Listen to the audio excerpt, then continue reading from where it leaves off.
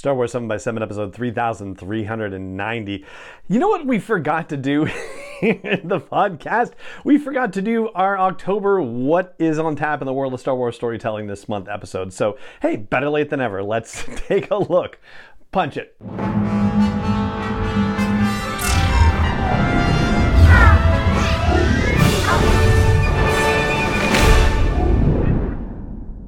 Hey Rebel Rouser, I'm Alan Voivod and this is Star Wars 7 by 7, your daily dose of Star Wars joy, and thank you so much for joining me for it. So yeah, we're doing this episode a little later in the month than we usually do, but hey, better late than ever. So let's run down the 12 categories that we usually cover in terms of Star Wars storytelling, starting with movies. Now that the writer's strike is somewhat ended, I don't think everything is officially signed and I's dotted and T's crossed, but people are allowed to go back to work. So in regard to the new Jedi Order movie, that's the shorthand that we're using for it, the one that takes place 15 years after The Rise of Skywalker and will have Daisy Ridley returning.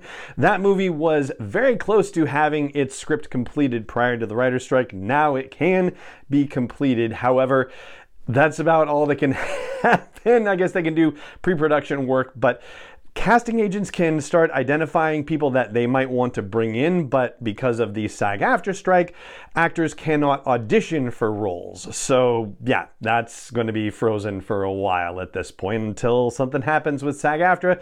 And the most recent update was that the studios were not coming to the bargaining table in good faith, according to the actors. And so the actors said, yeah, we're not anywhere with this right now. Then there's the movie that we're referring to as the Dawn of the Jedi movie. That's James Mangold's movie. And we heard recently that David Goyer, who had written scripts for the Vader Immortal stuff and Secrets of the Empire, the virtual reality stuff, that he had also worked on a script that was a Dawn of the Jedi type script. And it sounds like James Mangold came to Lucasfilm with that idea of working in that time period on his own separately. So it's just one of those wonderful bits of kismet, but we don't necessarily know whether he's going to be able to take advantage of Goyer's idea or if he has other ideas that he wants to pursue. That at least can now move forward potentially, or at least Lucasfilm can identify a writer to continue to work on this. Mangold himself is still working on other projects, so that doesn't seem like it's going to be showing up anytime soon. Then we have the Lando movie, which was going to be a series, but according to Stephen Glover, who is Donald Glover's brother, they are now developing it as a movie, and so writing can move ahead on that now, but that one, who the heck knows when that might end up getting produced. And then finally, there is the Mandoverse movie, let's call it, the one that Dave Filoni would be working on that would tie in all of the different Star Wars live action series. So that we imagine that he has been working on that in some fashion and then just had to pause for a few months while the writer's strike went its course.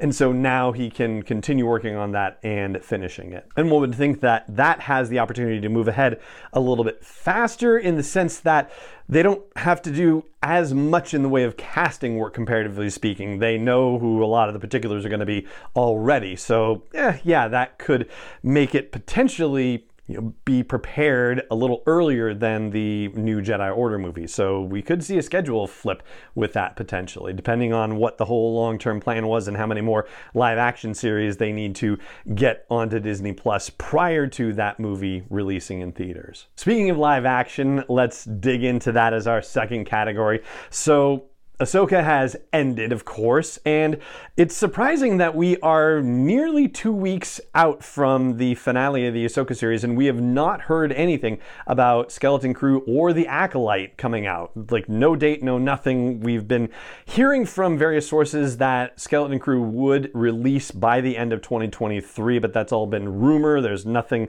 official or substantiated in that regard, and yeah, the lack of information is really troubling in that regard. It doesn't give you that confidence level that it is going to make it in 23. And the same goes for The Acolyte. No word on what the development is for that, but that's sort of been promised in 2024 anyway, so we don't necessarily have to get too worked up about the situation with that. The potential problems with those are, again, SAG-AFTRA related. Skeleton Crew was in post-production at the time of Star Wars Celebration London back in early April. If they had reshoots or if they have any ADR looping to re-record dialogue going on, that stuff can't be done during the SAG-AFTRA strike. So yeah, you would hope that they managed to get that done before the strike happened, but yeah, I don't know. Again, the fact that we're not hearing anything about it makes one a little bit doubtful in that regard. And if there's any sort of reshoots or ADR happening for the Acolyte or necessary for the Acolyte, then yeah, that's totally frozen at this point as well. And the Andor series, season 2, will also have been utterly shut down by the SAG-AFTRA strike. If there had been any writing things that needed to be resolved, then they're certainly able to work on those right now finally. But yeah, they had been working with actors under the British equity situation, however that works, to try and get them a little forward in things, but ultimately there was only so much they could do with that, and they've got a bunch of SAG-AFTRA actors who are on the series, so yeah, they are stuck until that works itself out. Same goes for season 4 of The Mandalorian. They allegedly have all their scripts done, but they can't shoot anything now because of the actor strike. However, on the animation front, things can apparently move forward. So episodic animation is not a struck situation with the SAG-AFTRA strike. So people who are voicing characters for episodic animation are still able to work, which means that production on season 3 of The Bad Batch can still continue, and it can also be working for Tales of the Jedi season 2, and if it ever happens, a droid story, whatever's happening with that one. But we don't have any announcements about those yet either, and that's a little surprising as well. It feels like we should be hearing something from Lucasfilm about a live action series or an animated series, just to know what's going to come next, what Star Wars fans have to look forward to on Disney Plus. And yeah, right now it's just, crickets and tumbleweeds. On the books front, we've already had some action there. Crimson Climb by E.K. Johnston, that's the Kira young adult novel, is out now, and so is Jedi Brave in Every Way, which is the children's book in the High Republic by Charles Soule and his daughter Rosemary Soule. And later this month, there's going to be a Star Wars Ultimate Cookbook coming out as well. On the audiobook front, we are getting an adaptation of Crimson Climb as well. On the short story front, we have 2 short stories coming in Star Wars Insider issue 222, which says it's going to be on newsstands on October 31st, which means that subscribers will get it a week or 2 earlier. There's going to be the first of the Phase 3 High Republic stories in there. It is stories from the Occlusion Zone, and the Occlusion Zone is basically the area of space that is controlled by the Nihil. And then there's also going to be another Return of the Jedi short story, so adding to the short stories that we're getting in this 40th anniversary year. On the comic book front, we've got an even 10 coming out in the month of October. So the regular monthly titles, it'll be Bounty Hunters 39, Darth Vader 39, Star Wars 39, and Dr. Aphra 37. On the limited fronts, it'll be Dark Droids issue 3. The adaptation of season 2 of The Mandalorian has its issue 5. The Obi-Wan Kenobi series adaptation, it's issue 2. The D-Squad short series that is part of the whole Dark Droids thing, that's issue 2. And then Shadows of Starlight is another sort of Phase 3 story, basically. It's kind of filling in the gaps between Phase 1 and Phase 3, and that is the first of a 4-issue limited series. That's coming out this month as well. On the live events front, the big one to flag is New York Comic Con, which is happening this weekend.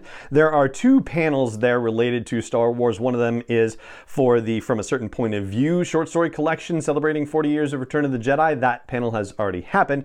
And happening today, I believe, is the Lucasfilm Publishing panel, which is Stories from a Galaxy Far, Far Away. So we're going to learn more about Lucasfilm's publishing plans for the next little while. And usually there's some comic related stuff too. So we will be talking about that in very short order. On the merchandise front, I've been keeping an eye on new releases, and especially now that we are coming into the holiday season, they're going to be coming fast and furious. But so far, no interesting new storytelling things out of any of the merchandise that's been released so far. Streaming, yeah, if we're not going to get any announcements about live action or animation being added to Disney Plus, then hopefully they'll add some new streaming stuff. But yeah, so far, nothing to look forward to on the horizon at this point.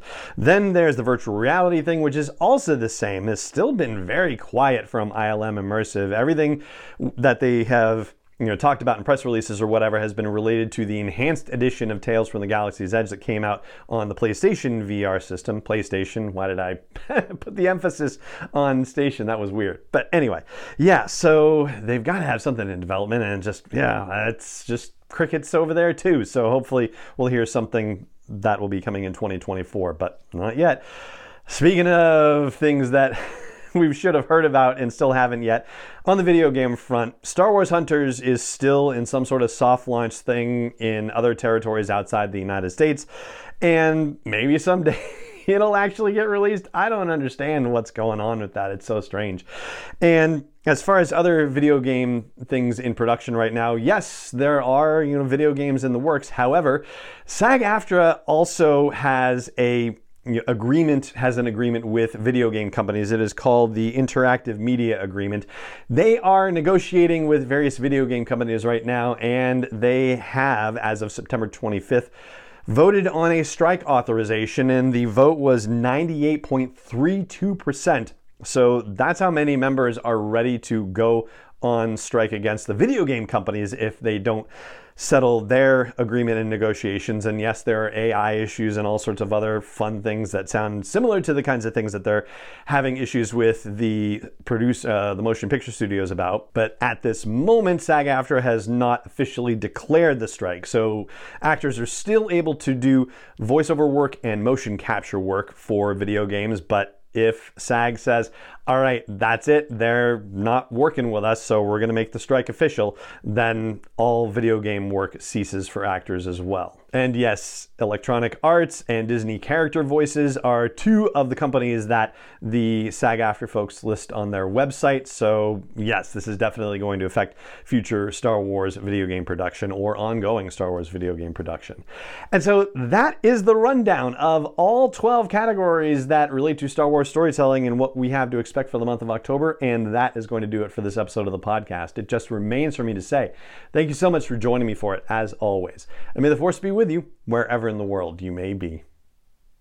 Star Wars 7x7 is not endorsed or sponsored yet by Lucasfilm Limited, Disney, or 20th Century Fox, and is intended for entertainment and information purposes only. Star Wars, the Star Wars logo, all names and pictures of Star Wars characters, vehicles, and any other Star Wars related items are registered trademarks and/or copyrights of Lucasfilm Limited, or their respective trademark and copyright holders. May the Force be with them. All original content is copyright by Star Wars 7x7. We hope you love it.